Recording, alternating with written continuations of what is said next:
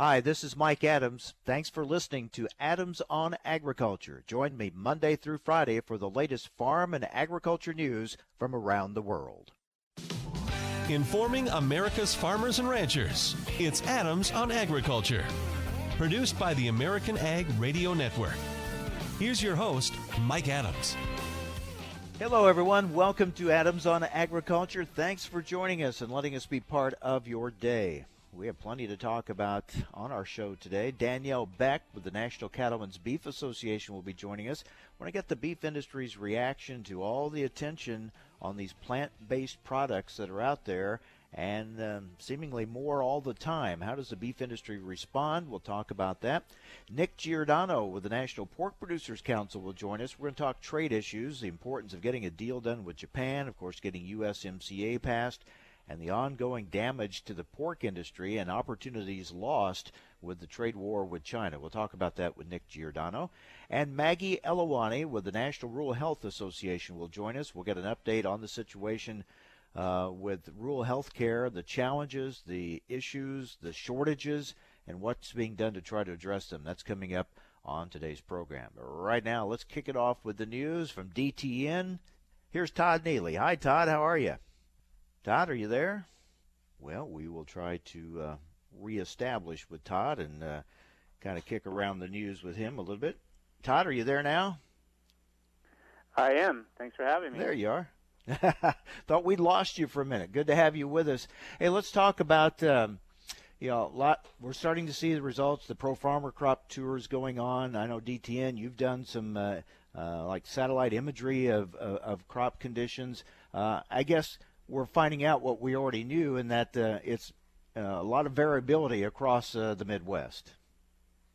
Yeah, absolutely. And with our digital tour last week, we did learn that, we saw some definite disparities between, the recent USDA numbers that were put out and what we were seeing on the digital crop tour. And so, when you hear more about what's going on in the field and you consider everything that USDA, the change in course that they had, and it's really going to be interesting to see how it all plays out. But I think the only thing we know at this point is that we're probably going to have a crop that's not as good as last year, and we already know we have a large number, about 19 million prevented planted acres, and so I don't know what to make of all of it. But when you put it together, we're going to see the effects of the weather situation that we had and all those things. So it'll be interesting to see in the end what it all shakes out to be.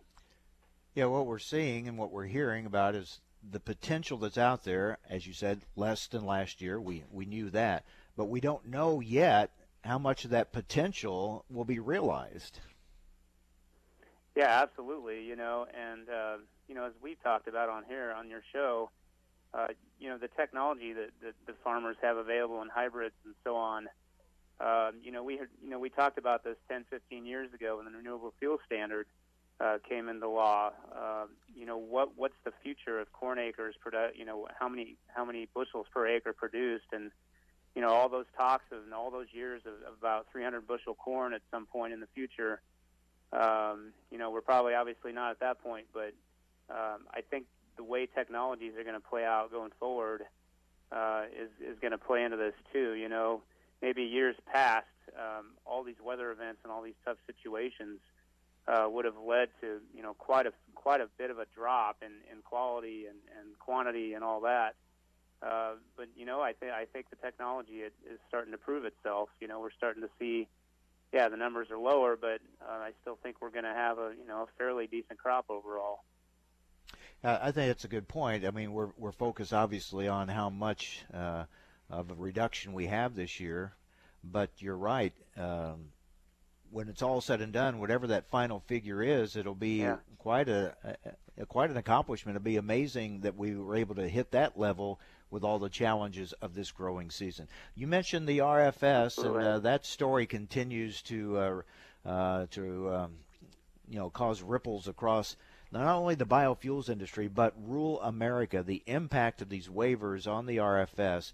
And I think what will be interesting to see how it plays out through the course of this presidential campaign, the impact on the president's reelection bid after repeatedly publicly stating his support for the biofuels industry, then evidently stepping in and calling an end to the review of the EPA's policies on granting these waivers and really opening the door for these 31 more to be granted.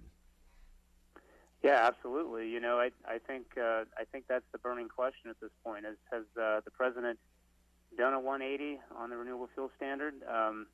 You know, since that announcement, we've heard nothing out of the Trump administration, even to suggest that you know, what they did was anything out of the course of the ordinary. I mean, they put out a news release on that Friday and just kind of moved on from it. And so it really did leave a lot of open-ended questions about whether this administration has, in fact, changed its policy. You know, there were another 2 exemptions that are pending. We just learned that on the 15th of August, the EPA had put 2 more exemptions that they're considering for 2018. And so it never really seems to end. And at this point, I think, you know, as we look out toward that election, it'll be interesting to see whether this does have an effect. You're right. I mean, I think on the margins it probably will. You know, but yet, on the other hand, I think, you know, there's a sentiment in rural America that, you know, if we can get a deal on China that's good for ag in some way, in many ways, you know, maybe it would in some ways alleviate a lot of the concerns about the RFS, although the policy itself is still kind of in a flux. And so, yeah, I think, you know, as we go into the 2020 election, this is another one of those issues in rural America that people are going to have on their minds. It's also an issue that's, like many others, will have to be resolved in court, it looks like, and we know that takes time. Yeah, absolutely. You know, we've got a number of lawsuits that were ongoing dating back a couple of years, and so I think you're right. I think what we learned in the past couple of weeks is that this will be up to a court. You know, unless the president somewhere along the way changes his mind, it's ultimately going to come down to who can make the legal arguments. And right now there are a number of cases out there that have the potential to do that. You know, interesting, real quick here, Todd. We'll see if that's how much of a campaign issue that is. Some on the Democratic side that are saying they're supportive of ethanol and the RFS, but if they support the Green New Deal, in essence, you eliminate the need for ethanol and biofuels if you're going to get rid of cars and trucks and, you know, motors that we're used to. Yeah, absolutely, and I think you're right. This is kind of an opening for the other side on this. You know, when the president seemingly does do a 180 on the RFS, it does kind of open the door for some of the Democratic candidates. We haven't heard a lot from that side where they stand. You know, we've heard general support for the RFS. I mean, we've heard a couple of people talk about you know, how the waivers program's wrong and right. everything. But yeah, who knows? Yeah, we'll have to see, because those lines can get blurred pretty quick. If you're going to support biofuels or you're going to support the Green New Deal all the way down the line, can you do both? We'll see how that plays out too. Absolutely. Thanks, Todd. Good to talk with you. All right, thank you, Mike. Todd Neely with DTN. Stay with us here on AOA. Hi, this is Mike Adams. You're listening to AOA, Adams on Agriculture. Don't go away. More Adams on Agriculture coming right up. Okay, I only have 15 seconds to tell you about Tavium Plus Vapor Grip Technology, the new dicamba premix herbicide from Syngenta. It controls tough weeds in soybeans like palmer amaranth, water hemp, and grass weeds. Actually, we're going to go longer, because Tavium lasts longer. So you get all the power of dicamba plus up to 3 weeks longer residual control than dicamba alone. Whew. Now time's officially up for tough weeds. Talk to your local Syngenta retailer to learn more. Always read and follow label instructions. Tavium Plus Vapor Grip Technology is a restricted use pesticide. Recently on Adams on Agriculture, so we just talked with the CEO of the National Biodiesel Board, Danielle Beck, an industry, this biodiesel industry that's reeling from these RFS waivers that are being granted, and of course, as plants shut down, that's loss of market for soybean growers. We know about the situation with China, huge market loss there. So what about the efforts to develop new markets for our soybeans? Let's talk about that now with the CEO of the U.S. Soybean Export Council, Jim Sutter. Jim, good to talk with you again. I know you're working hard on this, trying to find new markets for our soybeans. Tell us about those efforts. We certainly are. Our focus, we really sort of, if you think about it, we have a bit of a three-pronged focus. Trying to build market share in existing markets like we currently have, trying to grow brand new markets, and then trying to help, hopefully, over time, regain our market, get our foothold back in China. For the information important to rural America, join us on Adams on Agriculture. Bad theater seats, cheap Halloween masks, my apartment, all things with obstructed views. Add to these large trucks and buses.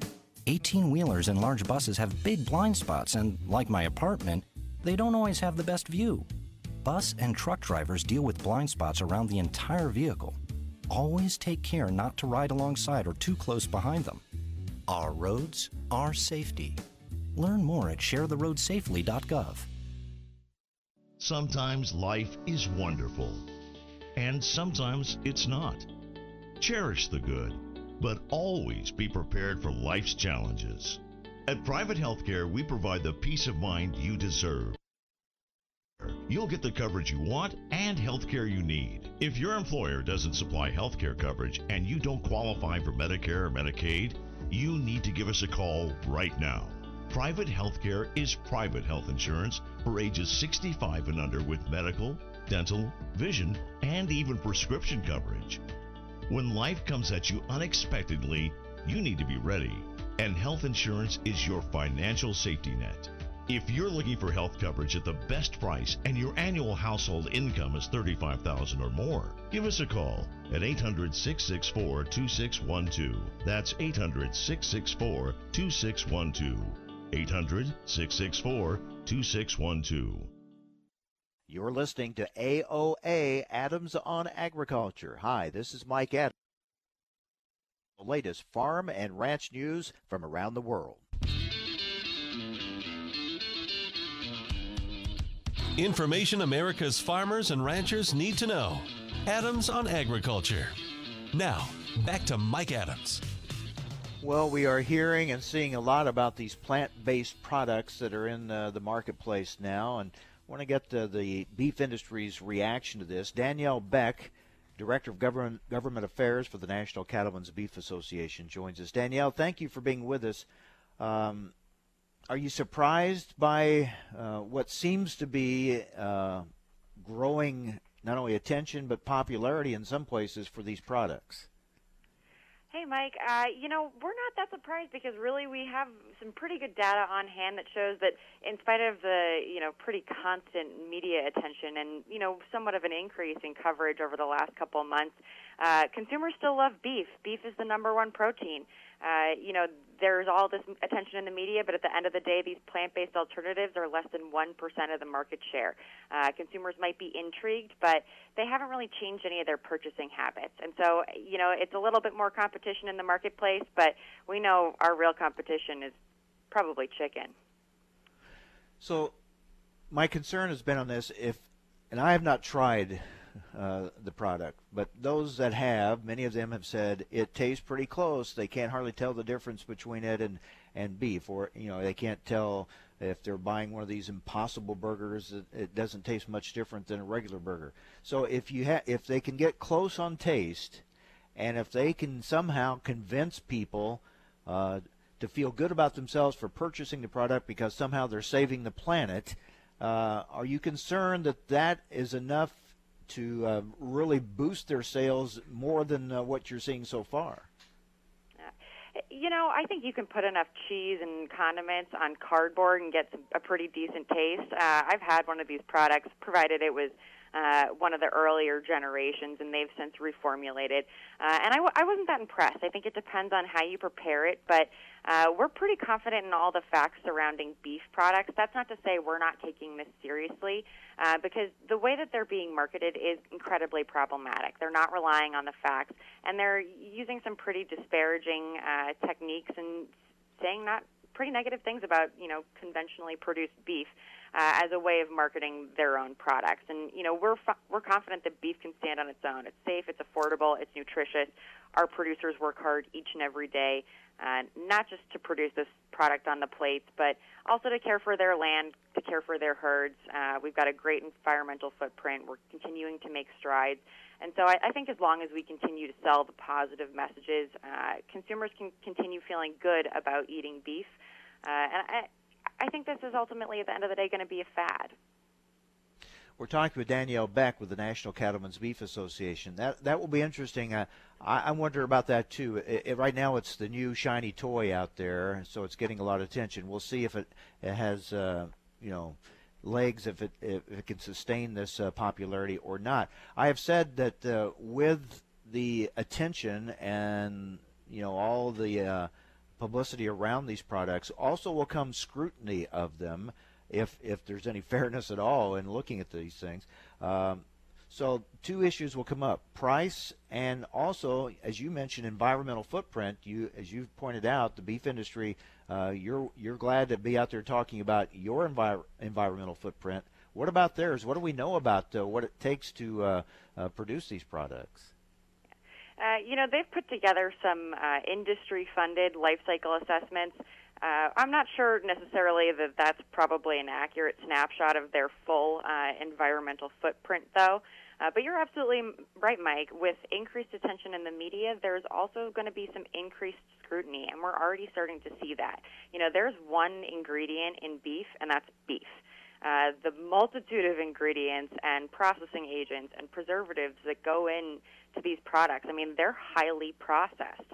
And consumers these days are really trending towards products that are, simpler, less ingredients, limited ingredients, minimally processed, natural. And I think when you compare the ingredient lists alone, as well as the nutrition facts panel, the choice is clear. Are these highly processed products that are coming out? They are. I think the Beyond Burger has about 18 different ingredients. Impossible has 22. None of it's quite natural. You probably, some folks out there have probably seen a picture comparing the ingredients in these two products to vegan dog food, and there are some pretty common ingredients there across food products, one of which you might want to feed your children, the other one maybe not so much. But they're not natural. There's a lot of technology, let's just say, utilized in the manufacturing of these products. You can't really get closer to a factory farm production environment than something like this. Yeah, I think that's what kind of stands out to me. Some of the things that some consumers and some critics have complained about with livestock production and in this case the beef industry, if you look at what's being done here, you would say, why would anybody be supportive of that? Because it seems more of what they've been so critical of the beef industry. Absolutely. But, we know that consumers, when they're in the grocery store, their purchasing decisions are driven by, a few big things. One is price. The next is taste. And then I think the third is probably this broad category of, is it something that they can feel good about eating? We win on price, we win on taste, and we certainly win in the third category because consumers can feel good about eating beef. These products are highly processed. If you look at the nutrition makeup of them, we win on sodium. Our products are much lower in sodium. We win on fat. We're higher in protein. Beef really does check every single box. And so, hopefully this media attention will die down, but in the meantime, NCBA is working on ensuring that these products and the manufacturers of them are really forced to comply with the law, because right now they're labeled and marketed in a way that really misrepresents what the true product is. And so we're looking at ways we can work with FDA to ensure that there's compliance across the board with the law as it stands. Well, as you say, the beef industry, and you just spelled it out very well. You have this great story to tell. Unfortunately, as we often see, the general media doesn't always bother to tell that story, or at least give you the chance to tell your story, and it can be rather one-sided sometimes in the media coverage of these products. We're starting to see that coverage turn, though, and, that's why we always appreciate the opportunity to have conversations like this. Well, I think it's important because I think it is an opportunity for the beef industry. I mean, this gives you a chance to really tell people and show people what maybe they've taken for granted about beef production or did not understand about beef production, and put your product up against them. As you said, you're not afraid to do that and let people see the truth here. Absolutely. And, NCBA, the policy arm of NCBA, we're doing that. We're pounding the pavement, across Capitol Hill, working with our stakeholders in the administration to do just that. NCBA, through the Beef Checkoff, has some really great promotion and marketing campaigns right now telling the benefits of beef, this great story beef has to tell. And we're continuing to encourage all beef producers out there, regardless of whether or not they're NCBA members, to continue sharing their story and working hard to break through to some of those audiences that maybe are, insulated bubbles, specifically urban millennials, if you will. I was in a restaurant not too long ago with my family, and one of these products was on the menu, one of their burgers, and you could almost, if you weren't careful, if you weren't looking too closely, you could almost order it without even realizing it. So when I said to the waitress, I said, I want a real burger. I made sure that I made that very clear to her. Yeah, there's nothing like the real thing. So, but are you concerned, as you said, it's a small percentage of the marketplace right now, but we know margins are always thin. So if you lose even a small share of the market, that could make a difference, though. And market share can grow over time. But if you look at global food demand by 2050, the amount of people that we're going to have to feed, it's going to take all types of protein products. Our producers are up for the challenge of meeting that demand. We're happy to hold hands, I think, with any other protein product out there in order to do so. What our guys take the biggest issue with are folks like the CEO of Impossible Foods, who's very transparent about the fact that he'd like to see an end to animal agriculture by 2035, which, I think is a sort of myopic and short-sighted viewpoint, if you ask me. We're really going to need a tremendous amount of protein to meet this demand in the next couple decades. But, I think the media attention is a passing fad. We'll wait and see, but in the meantime, we're taking it seriously because I think once these products are brought into compliance with the labeling laws, consumers will really have a better idea of what it is that they're buying. Very good. Danielle, thank you for being with us. Thanks, Mike. Danielle Beck with the National Cattlemen's Beef Association. Up next, we talk trade. Stay with us on AOA. Hi, this is Mike Adams. You're listening to AOA, Adams on Agriculture. Don't go away. More Adams on Agriculture coming right up. You may not realize how important 3 letters can be. For a patient who needs type A, B, or O blood, these letters can mean life, but there simply aren't enough people giving blood. Every 2 seconds, someone in the U.S. needs it, but only about 3% of the population donates. Without more donors, hospitals may not have the blood needed to save lives. That's why the American Red Cross needs people to help restore the A's, B's, and O's that are depleting each day. When you make your appointment to donate blood at redcrossblood.org/missing types, you can help give strength to kids, parents, and grandparents who face life and death challenges. From cancer patients to accident survivors waiting for critical surgeries, your generosity can give someone more life. Don't wait until the letters A, B, and O are missing from hospital shelves. You are the missing type patients need. Visit redcrossblood.org/missing types or call 1-800-RED-CROSS to make your donation appointment today. Time now for a market check here on Adams on Agriculture. I'm Rusty Halverson. Kirsten Rawl will have the market numbers in just a bit. I'm broadcasting from Dakota Fest in Mitchell, South Dakota, celebrating its 24th year for the show. A couple of keynote speakers this year will define the trends in the agricultural sector. Dave Fogel of Advanced Trading and also Jerry Gulke of the Gulke Group. Livestock producers have a lot of sessions here. Seminars in the Swine Education Building will focus heavily on biosecurity this year with an update on African swine fever and tips for protecting animal feed from foreign disease. Of course, next week we'll be broadcasting from the Farm Progress Show. Sabrina Hill, Mike, and I will all be on the grounds. In the grain and oil seed sector, in the overnight trade, we had a positive tone. Corn and soybean crop ratings slipping in yesterday afternoon's report from USDA. With our Tuesday numbers, here's Kirsten Rahl. On the Board of Trade, September corn down a penny at $3.64. Nearby soybeans up 4 and a fraction of a cent at $8.58 and a fraction of a cent. September Minneapolis spring wheat down a penny and a quarter of a cent at $5.04 and a quarter of a cent. Kansas City wheat September down 3 and a fraction of a cent at $3.88. Chicago wheat September down 3 and 3/4 of a cent at $4.61 and 3/4 of a cent. For livestock at the Merc in live cattle futures, August up 95 cents at 101.15. August feeders up 57 cents at 136.25. October lean hogs up 80 cents at 64.82. In the outside markets, the Dow is 62 points lower, the NASDAQ Composite down 34. Crude oil in New York is down 66 cents at 55.55. The S&P is down 10 points.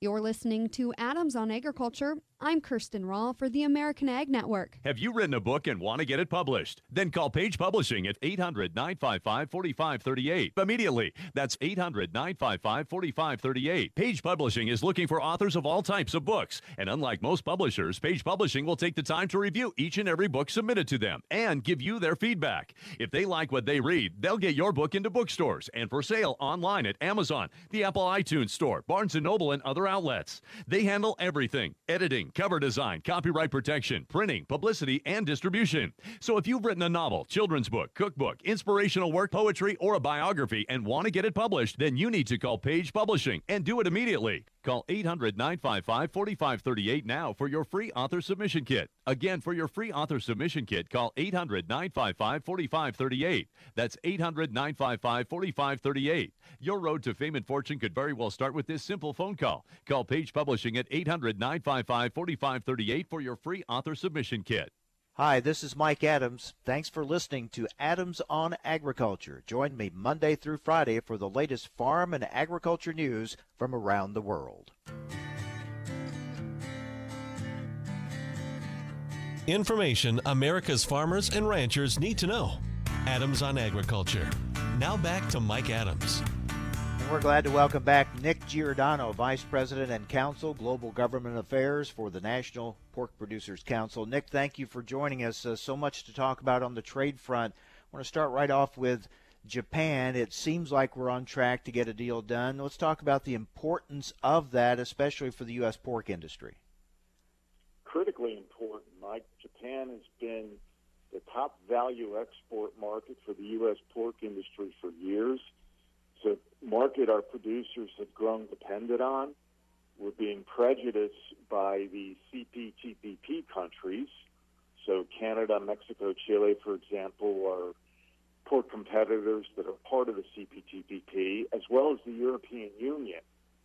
The EU trade deal with Japan phased in on February 1st of this year, and there have been 2 CPTPP phases in, the initial on January 1, and then the deal switched to a Japanese fiscal year basis. So on April 1, there was another cut. We're losing sales. It's a tough situation, but we're very pleased that the Trump administration has taken the heart to need to get us on a level playing field ASAP with our competitors. Do we have any idea of what might be in this deal that we keep hearing about, that they're working on and getting close to? Does it get us close or to what we would have had under the TPP? I can't comment on the other sectors, but as far as the pork sector goes, we would expect as good or better than what we got on the TPP, which was pretty darn good. Pork producers worked really hard to get a good outcome. That deal never was made effective as the U.S. pulled out. We've made it clear we're not going to make the perfect the enemy of the good here. And really, we had a great deal in the TPP. So our expectation is that we get put on a level playing field with our competitors, so we come in at the same phase-in level that they're at, so we're not prejudiced at all. And then our natural advantages kick in with our affordability, our safety, our quality, and we need to get back to where we were, and that is on a level playing field with our competitors ASAP. Some estimates have been that we'll have a deal done this fall. What are you hearing? Well, we sure hope so, and that's what we've been pushing for. And we want a deal this fall, and we want the diet. We're hopeful that the Japanese diet will act this fall, and that we'll have a deal that's implemented next year. The way that we've felt that this needs to go forward is an early harvest on ag, and there's room for a deal here where the U.S. Congress does not have to have a vote, because let's face it, having a vote before the election on a Japan deal would be very difficult once you go through the TPA notice requirements, and then you have just the politics of the election and so on. We need to get on a level playing field now. So we're delighted that both the U.S. and Japan seem to be headed towards an early harvest deal on agriculture. We need that to happen. We need to get on the level playing field with our competitors in Japan ASAP. We're talking with Nick Giordano with the National Pork Producers Council. Well, we do need congressional approval on USMCA. We have heard some positive comments from Speaker Pelosi that even though they still have some concerns, some issues that need to be addressed, that she does want it to pass. Are you optimistic at this point, and do you think it'll come up for a vote this year, which is very important, obviously, in the timing? Yes, I am optimistic. I do think that the votes will ultimately be there. No question on the Senate side, but I think on the House side, Speaker Pelosi simply wants to bring a deal to her caucus where she can get, not just 25 or 30 or 35 members, but I think she's looking, upward of 50 or more. And I think, as long as there's not some onerous provision in there and, there's nothing that we're, nothing at this point that gives us pause, that's a good thing then. So we, and I think other pro-trade groups as well, other ag groups, have been, on the one hand, we wanted this to pass yesterday, but we understand that it's good for trade if we have a vote, and you're not going to get a majority at the Democratic caucus, but if we can get a significant number of Democrats to vote for USMCA, that's a positive thing. And I think, more important than what I think or the other ag groups or the pro-trade private sector thinks, I think that the Trump administration is like-minded. I think they've been pretty patient, but I do think that there will be a vote, knock on wood, this before the end of the year. Yeah, their approach with Ambassador Lighthizer working with Democratic leaders in the House, that seems to be a good approach and seems to be working and moving this forward. Yeah, it does. And our hope is that after this USMCA deal, we have more FTAs that come.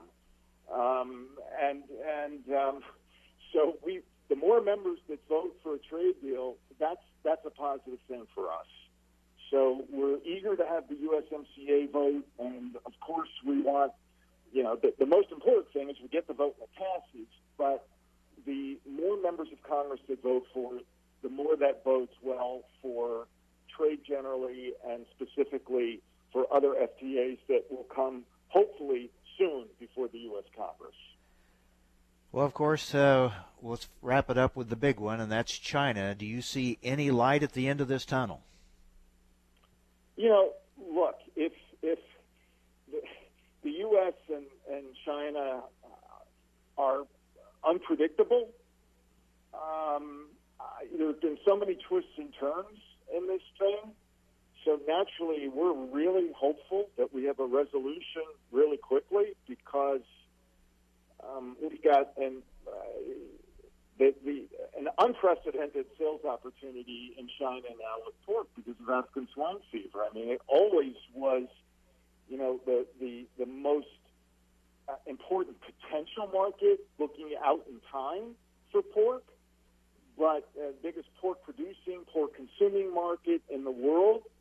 We always knew, and the pork industry globally always knew, it had more potential for sales than any other market, but that potential now is being brought forward in a big way because of African swine fever. And it's a tough thing for our industry, for our producers. We're kind of stuck on the sidelines now with a 50% punitive tariff. That's on top of the normal 12% tariff. So U.S. pork is facing a 62% tariff on average in China, whereas our competitors are facing a 12% tariff. So really the question for us is, are we going to get the main course, which under normal, more normal economic circumstances we would? The United States would be the single largest beneficiary. So are we going to get some sort of resolution that puts us in that position where we reap the greatest benefit, or are we talking about a side dish or even potentially worse yet, the crumbs off the table? So it's a really big deal for us. I got to say our producers are pretty wound up about it. They, on the one hand, they understand that this is pretty serious business, realigning the U.S.-China relationship. I think they're to be commended for being so patient. On the other hand, this is a big pocketbook issue. So, people are getting antsy, and we understand that, and a resolution can't come fast enough. To get right to the point to your question, I don't know, Mike. I don't know, but I sure hope so. Well, obviously there's this huge demand for pork there in China. If others are going to fill that, does that open up opportunities for us somewhere else, or can other countries ramp up the production to meet that demand in China? Well, both. There is an opportunity, and we have been so-called backfilling in third country markets. So make no mistake, the ASF in China, when you take out, estimates are at least a third of Chinese production, when you take out that much production from the biggest producer and consumer in the world, obviously you have upward pressure on global pork prices. So that's a positive thing for our guys. The uncertainty is to what extent do we get to ship pork to China, or, as you say, are we backfilling more? And if that's the case, then you're going to be, over time here, you're going to start to stimulate production in places like Europe and Brazil and so on, where you would normally be stimulating that production in the U.S. So then we're stuck, competing against this production for the long term. So it's a difficult situation for us. We've been pushing the administration, get this. It's tough for our producers. But we don't know. It's no small matter here, realigning economic and political relationship between the U.S. and China. A lot on the line for sure. Nick, thank you for the update. We appreciate it. You're welcome. Take care. Nick Giordano, Vice President and Counsel, Global Government Affairs for the National Pork Producers Council. All right, coming up next, we're going to look at rural health care issues. Stay with us here on AOA.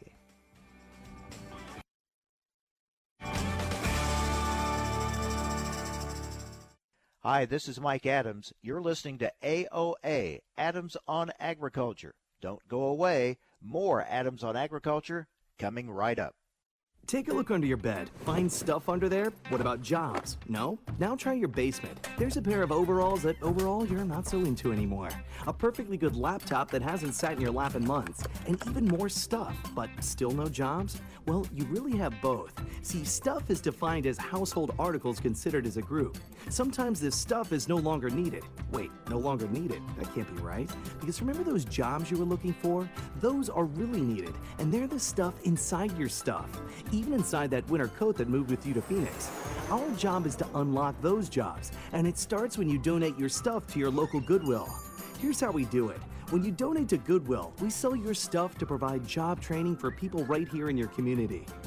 So just by teaming up with Goodwill, you help create jobs. And isn't that worth parting with the leftover guitar from your 80s cover band? Goodwill. Donate stuff, create jobs. Find your nearest donation center at goodwill.org. A message from Goodwill and the Ad Council. Thousands of people contact InventHelp monthly about their invention or new product. Do you think companies would be interested in your idea? Do you want to try to get a patent? Call InventHelp now. Best of all, the call and information are free. InventHelp keeps your idea confidential, explaining every step of the invention process. We create professional materials and submit them to companies who are looking for new ideas in your category. We have more than 9,000 companies who have agreed to review new ideas in confidence. If a company shows interest in manufacturing your invention, we can negotiate on your behalf. We have helped over 10,000 clients receive patents. We offer 3D modeling and animation, prototyping services, and we use state-of-the-art technology to present client ideas to additional companies. Join people just like you who made the nothing to lose. The call and the information are free. Call 1-800-213-4556. Again, 1-800-213-4556. Have you or a loved one used Roundup Weed Killer and been diagnosed with non-Hodgkin's lymphoma? You may be entitled to compensation. Call 800-966-3316. In an August 9, 2019 Bloomberg News story, it was reported that Bayer AG is proposing to pay as much as $8 billion to settle more than 18,000 lawsuits, alleging its Roundup Weed Killer was responsible for the plaintiff's non-Hodgkin's lymphoma. Strict deadlines may apply, so call 800-966-3316. That's 800-966-3316 for a free case review today. Ragweed, you're getting big enough to choke a combine. Bring on that combine, Mare's Tail. There won't be any corn for it to harvest. If weeds are laughing at your herbicide, try Acuron. It silences the toughest weeds you'll come up against. Hey, my roots just hit the water table. Ooh, that's good. Water hemp, you're so full of fertilizer. Get the last laugh. Talk to your Syngenta reseller about Acuron. Hey, Ragweed, you feeling kind of wilty? Always read and follow label instructions. Acuron is a restricted use pesticide. Recently on Adams on Agriculture, EPA continues to RFS causing a lot of harm to the biofuels industry. We talked yesterday with Bob Deneen with Renewable Fuels Association. Today joining us is Danielle Rehagen, CEO of the National Biodiesel Board. Danielle, 31 more waivers being granted. I mentioned yesterday, this is like kicking an industry when it's down.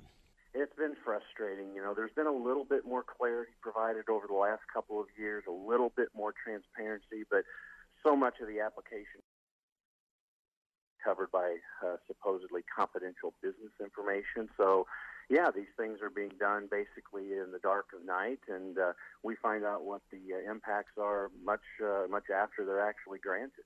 For the information important to rural America, join us on Adams on Agriculture.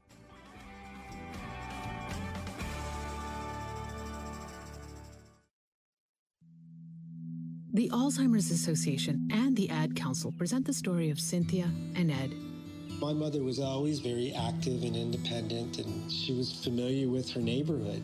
But one day, out of the blue, she stopped at the stop sign for much longer than usual. And she didn't know whether she should go forward or turn or just stay at the stop sign. She wasn't even really sure where she was at. She was very concerned. It was very unsettling for her. It's important for you to talk to someone about it, to bring the family in on it. I felt so much better after my son told me, Mom, I don't want you to worry or be afraid. I'll be there for you and we'll figure it out. It could be was the time to talk. Visit alz.org/ourstories to learn more. A message from the Alzheimer's Association and the Ad Council. You're listening to on Agriculture. Hi, this is Mike Adams. You can rely on us for the latest farm and ranch news from around the world.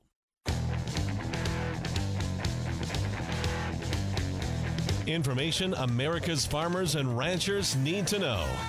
Adams on Agriculture. Now, back to Mike Adams.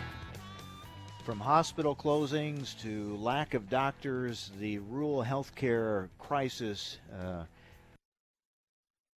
Unfortunately, it's getting worse in many places. Here with an update is Maggie Elehwany, Government Affairs and Policy Vice President for the National Rural Health Association. Maggie, thanks for joining us again. Thank you so much for inviting me, Mike. I appreciate it. Wanted to get your thoughts on a bill introduced earlier this month in the Senate called the Rural America Health Corps Act, which would create a new $25 million program to bolster National Health Service Corps replacements and provide student loan forgiveness for doctors, dentists, behavioral health specialists, and nurse practitioners for up to 5 years. As I mentioned, it does have bipartisan support. What does the National Rural Health Association think about this bill? No, we strongly support it. We're so appreciative to Senator Blackburn of Tennessee for being a lead introducing the legislation. Here's the problem. We've had systemic workforce shortages in rural America since we've had rural health care delivery. It's incredibly challenging. And so much of the difficulty is just recruiting and retaining, but just attracting folks there and creating the proper incentives to get them there has been such a long-term problem. Now, we've long had a program called the National Health. That's been a program that creates loan forgiveness and grants to folks who go practice in underserved areas. The problem is there's underserved areas in urban areas too, and of course that's a problem, but the majority of the National Health Service Corps individuals go to those urban areas, 70% of them. That's why creating a more focused incentive on rural areas we think is going to be incredibly important, and we're strongly urging this bill to pass Congress before the end of this year.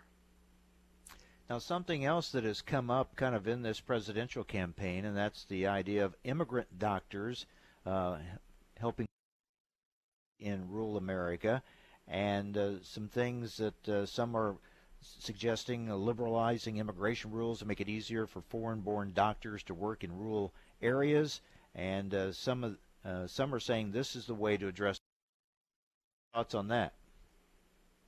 Well, we're looking and examining all possibilities in improving shortages because, as we just said, they're just very tough. There's currently a program called the program, which does focus on allowing foreign medical physicians in rural underserved areas. It's been fairly successful in many states. There's a strict allotment on how many states can use. The long-term solution, though, Mike, is really trying to figure out how to grow your own. What we really see is when we try to pull individuals from different areas and put them in. Sometimes it doesn't always work. What we find the best solution is really to take folks who are from those rural communities who want to serve the people in their community. A lot of the opportunities. So the J-1 visa program, the Conrad 30, has been an important component, but we think that's not the overall solution to rural. Well, now you're in a situation, and we're in a situation where, okay, even if you have a young person who wants to be a doctor or nurse, or at least in that local rural area, will there be the opportunities for them to close and things like that? So it's kind of a... No, you're exactly right. In rural America, almost always the doctor is hospital-based. Closes, the doctors leave, and it's very hard to just for an individual physician to hang up their shingle and be able to make a practice career. And boy, just since we've last spoken to each other, 8 more rural hospitals, 5 just in the last 2 weeks. It's getting to be absolutely catastrophic. It's devastating to the people of that community. It's devastating to the economy of that local community. As we said, we think that we're seeing some progress, however, on Capitol Hill, and we've seen some progress with the administration. I think last time we spoke, we talked about moves by the administration to change the way rural hospitals, a lot of rural hospitals are paid, and to pay them for the rural communities that they are serving. It's called a wage index adjustment. And we think that this is going to rural hospitals somewhat. It's not going to solve that closing problem entirely, but we think it's going to be helpful. However, what we really need is Congress to move. Senator Grassley, chairman of the Senate Finance Committee from the state of Iowa, certainly understands the needs of rural America, vowed that he wants to get a rural health care bill done before the end of this year. Hopefully we can get the rest of his committee and the rest of the United States Senate feeling the same way. We're making our rounds around Capitol Hill urging the need for this, talking about the urgency of this closure issue. We've got 46% of rural hospitals operating at a financial loss. We can't wait months, years, however long it takes Congress to sometimes move. We've got to act now because we've got too many rural communities at stake. Oh, we'll watch and see if they can get something done then when they get back in session yet this year. Maggie, as always, thank you for the update. Thank you so much, Mike. Take care.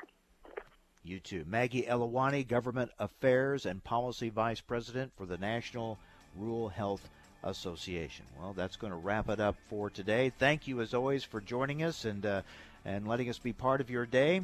And remember, next week we'll be broadcasting from the Farm Progress Show in Decatur, Illinois, broadcasting Tuesday, Wednesday, and Thursday next week. Hope to see a lot of you at that show. And on Tuesday we'll be broadcasting from the Rabo tent. Wednesday we'll be broadcasting from the Syngenta tent. We'll talk more about it. Stay with us on AOA. Hi, this is Mike Adams. Thanks for listening to Adams on Agriculture. Join me Monday through Friday for the latest farm and agriculture news from around the world.